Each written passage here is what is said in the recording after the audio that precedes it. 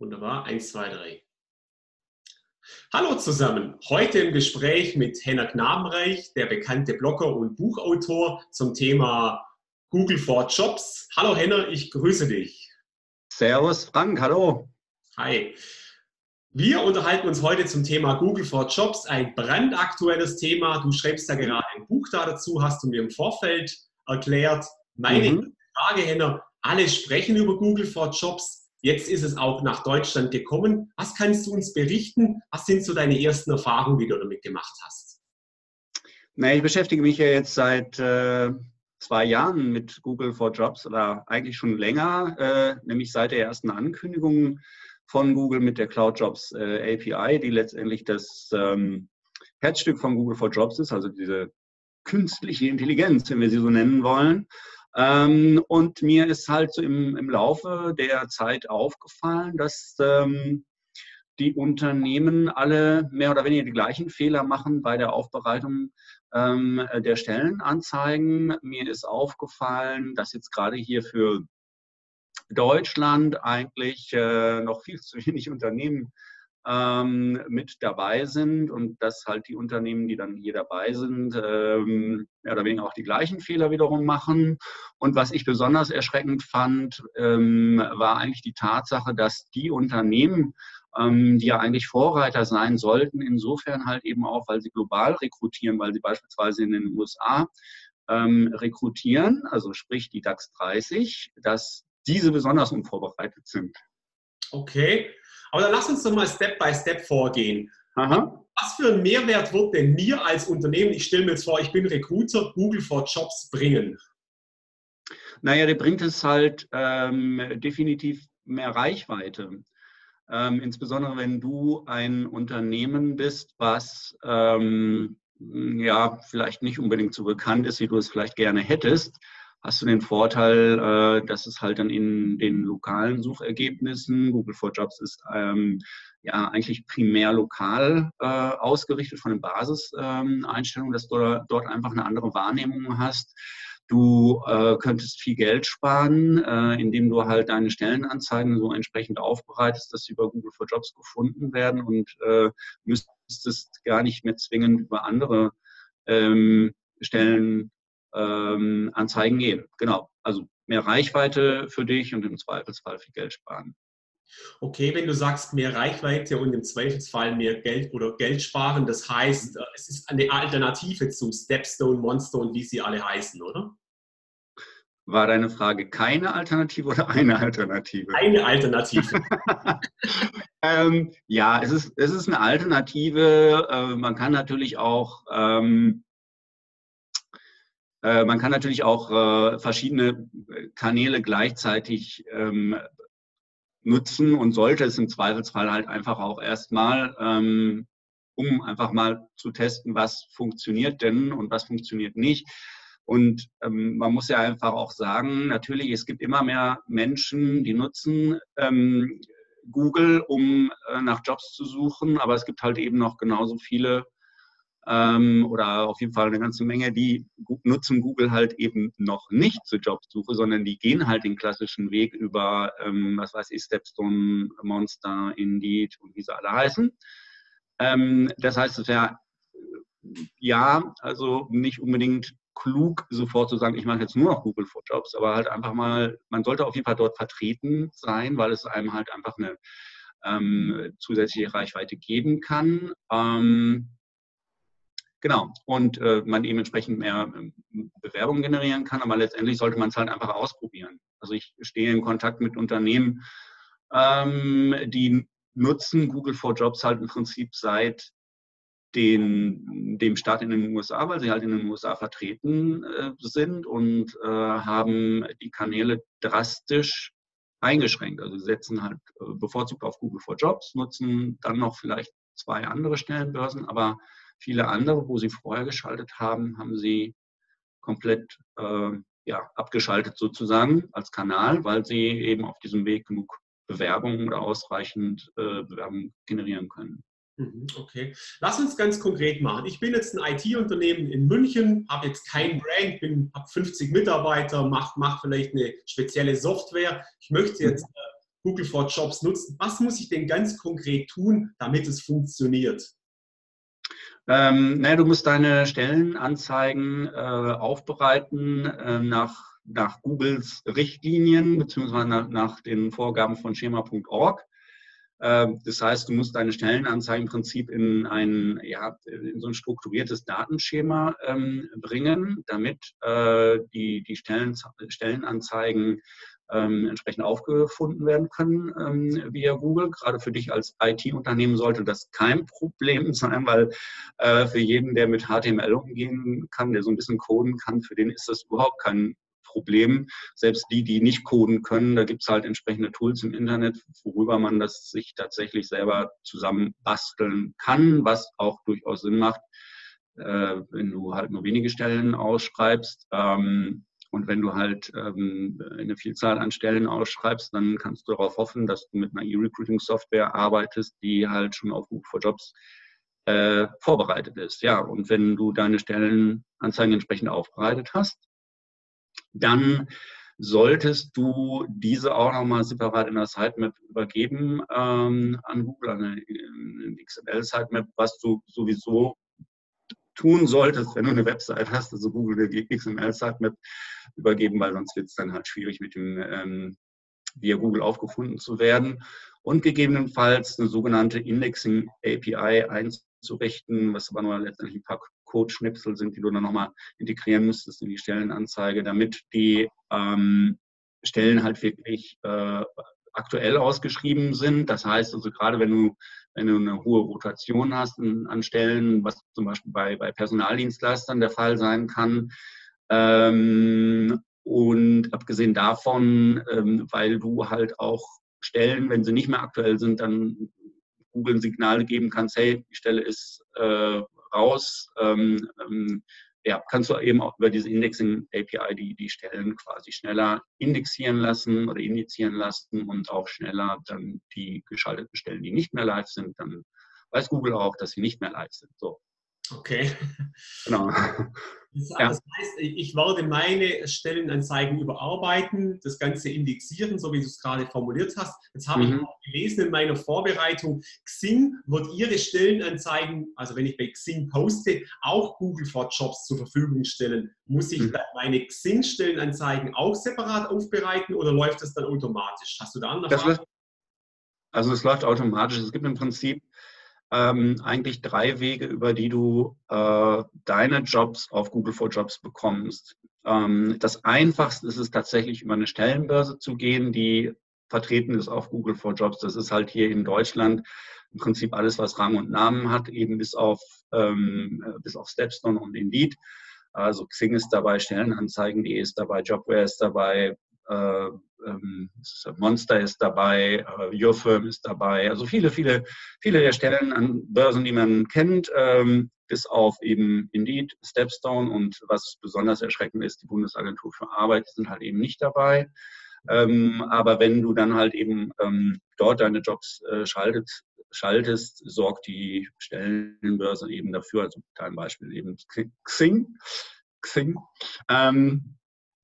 dass die Stelle dann halt auch innerhalb von Google for Jobs zu finden ist. Das ist die eine Variante. Die andere Variante, wie gesagt, ist, du hast einen Anbieter von E-Recruiting-Software, der nicht ganz auf die Nase gefallen ist, der halt auch erkannt hat, dass Google for Jobs hier in Deutschland eine Relevanz haben werden wird und du dann halt über diesen Anbieter die Jobs ausgespielt bekommst. Da musst du halt auch nichts machen.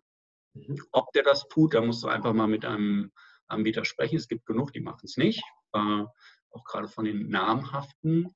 Ja, und die dritte Variante ist halt eben, du machst es dir selbst sozusagen, indem du deine Stellenanzeigen entsprechend aufbereitest. Aber wenn du zum Beispiel eine Karriereseite hast, die via WordPress funktioniert, da gibt es dann halt eben so ein entsprechendes Plugin für Jobs, das gibt es sowieso schon länger und das ist auch seit der letzten Version auch Google for Jobs tauglich. Also es ist deutlich weniger Aufwand, mittels Google for Jobs irgendwie in Google vertreten zu sein, als das über SEO-Maßnahmen möglich ist. Mach beides so. Okay. Ähm, Jetzt wissen wir ja beide, wer bei normaler Google-Suche nicht auf der ersten Seite ist, der hat eigentlich verloren. Auf der dritten Seite guckt ja niemand mehr. Wie schaffe ich es vom Ranking her relativ oben zu sein bei Google for Jobs? Naja, glaubt man jetzt den Angaben von Google, liegt es halt einfach daran, wie vollständig die Angaben sind. Das heißt, es gibt halt eben, was ich schon sagte, diese entsprechenden Datenfelder, also für diese strukturierten Daten. Und je vollständiger sind, desto größer ist die Wahrscheinlichkeit, dann gut platziert zu sein. Google sagt auch, dass diejenigen Stellenanzeigen bevorzugt behandelt werden, die von der Karriereseite kommen und nicht von der Jobbörse. Sagt Google. Wie viel da dran ist, also momentan muss man sich das ja auch vorstellen, Google for Jobs ist in der Beta, auch wenn Google for Jobs jetzt seit 2 Jahren verfügbar ist. Hier in Deutschland sind es jetzt halt ein paar Wochen, also Testbeginn war am 15. März, trotzdem ist es irgendwo eine Beta, da muss halt einfach auch noch mal ein bisschen getestet werden.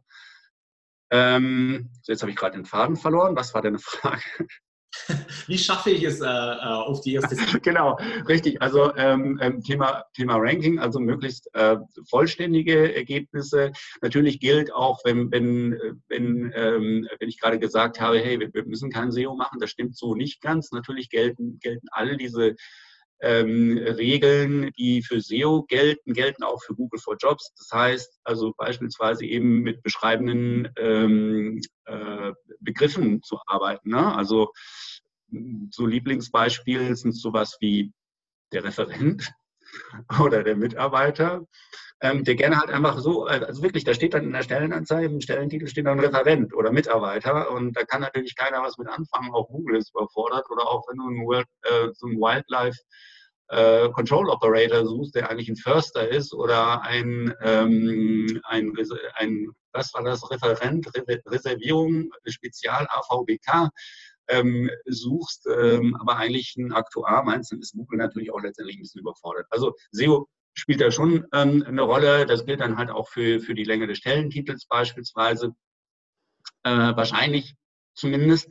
Genau kann man es halt eben tatsächlich derzeit nicht sagen, aber auch hier gilt halt einfach die Regel, Seitentitel sollte nicht länger sein als 60 bis 70 Zeichen, je nachdem, wie weit die Laufweite ist. Das heißt, wir vermeiden dann halt einfach mal sowas wie Sachbearbeiter, Sachbearbeiterin in Klammern MWD, ja, sondern fokussieren uns halt mal aufs Wesentliche und dann ist es ja so, das, was ich eben schon gesagt habe, Google for Jobs ist sehr lokal fokussiert oder sage ich jetzt mal auf eine Jobsuche im Umkreis. Weil wir alle wissen, Pendeln macht krank. Ich meine, das ist durch Studien untermauert und abgesehen davon macht es halt einfach auch keinen Spaß, irgendwie eine Stunde rumzupendeln, morgens und abends. Das sind 2 Stunden kostbare Lebenszeiten. Deswegen zeigt Google bevorzugt Jobs tatsächlich in der Umgebung des Suchenden an. Und dann hast du als Suchender halt einfach auch die Möglichkeit, also nehmen wir mal an, du suchst Jobs im Marketing, ja? Also als generische Suchabfrage, dann zeigt dir Google Jobs im Marketing an, in unterschiedlichsten Bereichen. Dann kannst du halt eben dahin gehen und das entsprechend filtern nach, also hier in Deutschland aktuell nach Kategorie. Weltweit ist es auch möglich nach Stellentitel.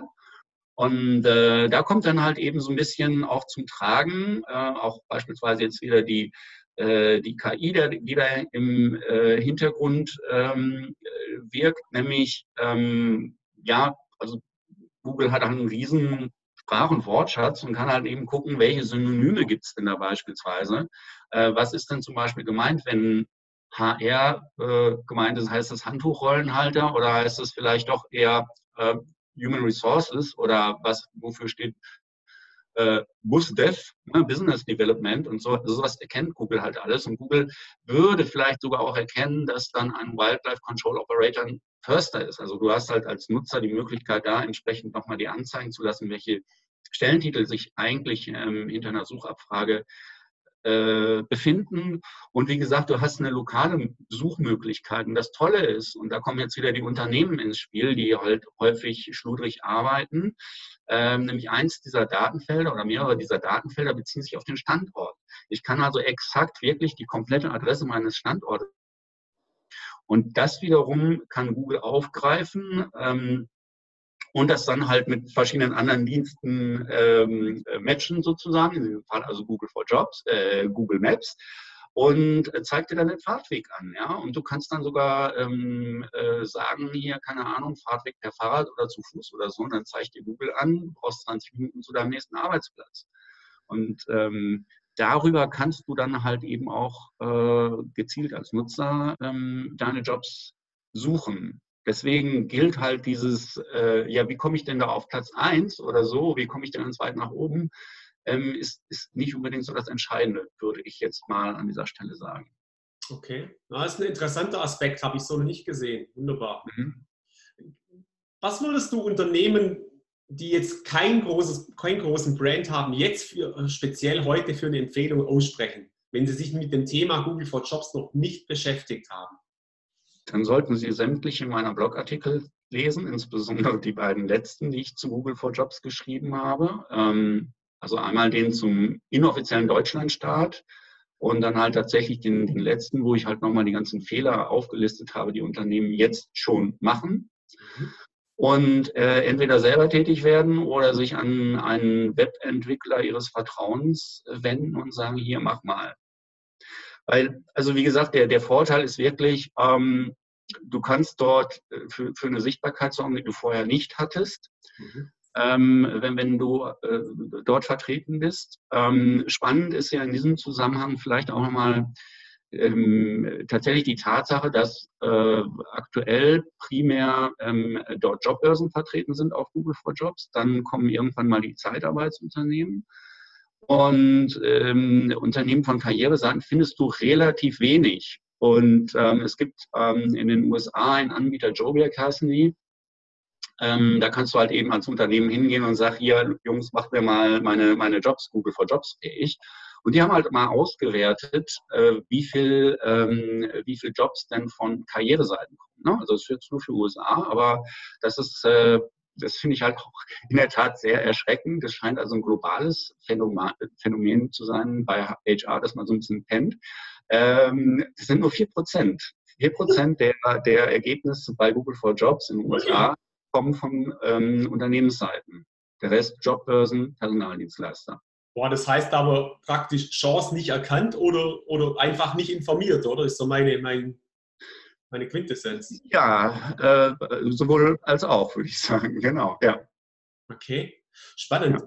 Nochmal, also ich empfehle auch deine Blogartikel. Ich habe die letzten 2 gelesen. Seitdem kann ich mit dem Thema ein bisschen mit surfen, aber natürlich nicht so wie du. Aber ich empfehle auch deine Blogartikel. Wir werden die Links nachher unten einblenden. Da kann jeder natürlich direkt draufklicken. Den Zuhörern oder auch Sehern deutlich einfach. Eine letzte Frage und eine sehr interessante Frage. Ich habe just heute Morgen gelesen von einem anderen Blogger, der geschrieben hat, Google for Jobs wird völlig überbewertet. Was ist denn deine Meinung dazu? Da würde ich sagen, sollte der Kollege noch mal seine Hausaufgaben machen. Also das höre ich tatsächlich. Ich war letzte Woche auf einem Arbeitgebertag Zeitarbeit und habe dort Google for Jobs präsentiert. Und da kamen halt ähnliche Wortmeldungen, also beispielsweise, solange Indeed nicht dabei sei, hätte Google for Jobs keinerlei Relevanz. Ich sehe es halt tatsächlich komplett anders, weil du auf einmal eine Möglichkeit hast, Reichweite zu zeigen, wie du sie vorher nie hattest und mit einem Aufwand, der so gering ist wie nie zuvor. Ja? Deswegen halte ich das alles andere als für überschätzt und die Argumente, die er da teilweise anführt, halte ich an den Haaren herbeigezogen, aber das sei nur am Rande erwähnt. Also Thema Employer Branding hatten wir schon mal bei Glassdoor beispielsweise, bei Indeed. Es spielt einfach keine Rolle. Bilder spielen einfach keine Rolle. Das ist auch nicht aussagekräftig oder nicht entscheidend. Entscheidend sind die Inhalte einer Stellenanzeige. Solange die natürlich weiterhin so Käse sind, wie es in vielen, in den meisten Fällen sind, wird auch Google for Jobs keine Wunder vollbringen können. Nichtsdestotrotz ermöglicht es Unternehmen eine unglaubliche Reichweite bei Bewerbern, die das Unternehmen bis dato nicht kannten. Ich kann einfach mal noch hier aus dem Nähkästchen plaudern sozusagen. In meinem engsten Umkreis eine Freundin von mir, die sucht nach Jobs. Und ich hatte mal eine Zielliste erstellt, auch also mit Suchoperatoren und so, von Unternehmen in Wiesbaden, die Stellen ausgeschrieben haben. Da gab es Google for Jobs noch nicht, sondern das ist halt eine normale Google-Suche. Und ich bin da, ich weiß nicht, ich würde jetzt mal sagen, 3/4 der Unternehmen, die ich dort gefunden habe, haben ausschließlich ihre Jobs auf der Karriereseite ausgeschrieben, waren aber nicht bei den gängigen, verdächtigen Jobbörsen zu finden. Das zeigt ja, dass da eigentlich unglaubliches Potenzial ist, weil diese Jobs, die auf den Karriereseiten der besagten Unternehmen gefunden werden, die findet natürlich keiner, weil die wenigsten sind halt davon B2C-Unternehmen. Das ist ein reines B2B-Unternehmen. Das sind teilweise kleine Mittelständler, die keinen Punkt kennt. Ja, für die ist es eine Wahnsinnschance, da jetzt wahrgenommen zu werden über dieses nicht zu übersehende Widget, ja, diese blaue Box. Also wer da nicht mitmacht, ist selber blöd, selber schuld. Also kann ich dann sagen. Ja, das finde ich ein klasse Schlusswort, Henner. Da bin ich sehr, sehr dankbar. Wer da nicht mitmacht, ist selber schuld. Und ja, die Langsamen werden dann halt ihr Ergebnis bekommen. Und ich bin dir sehr, sehr dankbar, dass du den Zuhörern und Zusehern diese ersten Tipps gegeben hast. Und die Entscheidung, ob sie mitmachen oder nicht, überlassen wir Ihnen natürlich selbst. Wie immer. Ein kleiner Abschlusssatz oder ein Fazit. Und ansonsten bedanke ich mich recht herzlich bei dir. Ja, also du, Frank, dem habe ich ja nichts mehr hinzuzufügen. Du hast alles gesagt, ich habe alles gesagt. Also insofern, es bleibt spannend auf jeden Fall. Ne? Also wie sich die Dinge weiterentwickeln. Also das, was wir jetzt aktuell sehen, ist ja nicht das, was alles möglich ist. Ne? Und also das Letzte, was Google for Jobs gemacht hat, zum Beispiel, war das Kenntlichmachen von Remote-Jobs. Remote-Jobs spielen eine immer größere Rolle weltweit. Demzufolge gibt es halt dort auch, oder dem trägt Google halt eben Rechnung mit einer entsprechenden Kennung, sodass potenzielle Bewerber eben die Jobs entsprechend auffinden können. Dann das Thema Gehaltstransparenz. Hier spielt es in Deutschland leider noch keine Rolle, überhaupt gar keine Rolle. Bei Google for Jobs ist das Feature auch noch nicht aktiv, wird kommen, dass Google for Jobs halt eben auch die Gehälter anzeigt, ne? Und sowas wie Siemens macht, das Gehalt einfach auf 0 zu setzen. Und damit, also die haben tatsächlich das Gehaltsfeld befüllt, aber eben mit 0, damit halt keinerlei Fehlermeldungen kommt, wenn du die Stellendaten prüfst, ist natürlich auch keine Lösung. Also es würde Unternehmen gut tun, einfach mal ein bisschen mehr Gehaltstransparenz zu zeigen. Da wäre allen geholfen, sowohl Bewerbern als auch den Unternehmen. Aber wir sind in Deutschland. Wir sind in Deutschland und da bin ich auch deiner Meinung, da haben wir echt noch ein paar Meter zu gehen. Und ich wünsche den Unternehmen deutlich mehr Mut, vor allem auch zum Thema Gehaltstransparenz, weil es bringt doch überhaupt nichts, kein Gehalt einzutragen und es bewerben sich Leute, die sowieso völlig over the range sind. Also bitte, ja. Wo ist denn der Mehrwert, dann 0 Euro einzutragen? Übrigens, mit 0 Euro würde ich mich schon nicht bewerben. Ja, aber ja, das ist übrigens auch genau ein sehr, sehr interessanter Punkt, weil auch wenn es noch nicht in der eigentlichen Stellenanzeige sozusagen am Ende angezeigt wird, wie beispielsweise die Arbeitgeberbewertung auf Kununu und so weiter, erscheint es sehr wohl in der Übersicht. Ne? Da erscheint ja beispielsweise, wie aktuell ist die Stellenausschreibung, ist es Vollzeit, ist es Teilzeit, machen übrigens auch ganz viele Unternehmen nicht zu hinterlegen, ist es eine Voll- oder Teilzeitstelle. Aber da erscheint dann halt eben tatsächlich auch, wenn du es hinterlegt hast, wenn du nicht ganz so firm bist mit der Befüllung dieser Felder, erscheint dann nämlich tatsächlich da 0 Euro. Und dann hast du nämlich die A-Karte gezogen und es wird sich keiner bewerben. Also das ist lustig. Ja, Henner. Das bleibt spannend, definitiv. Definitiv, ja, genau. Also, herzlichen Dank. Ich sehr gerne, Frank. Wünsche dir alles Gute und hoffe auf eine zweite Session mit dir, weil das Thema wird uns noch beschäftigen. Da bin ich davon überzeugt. Jederzeit. Danke. Alles Gute. Frank, ciao. Ciao.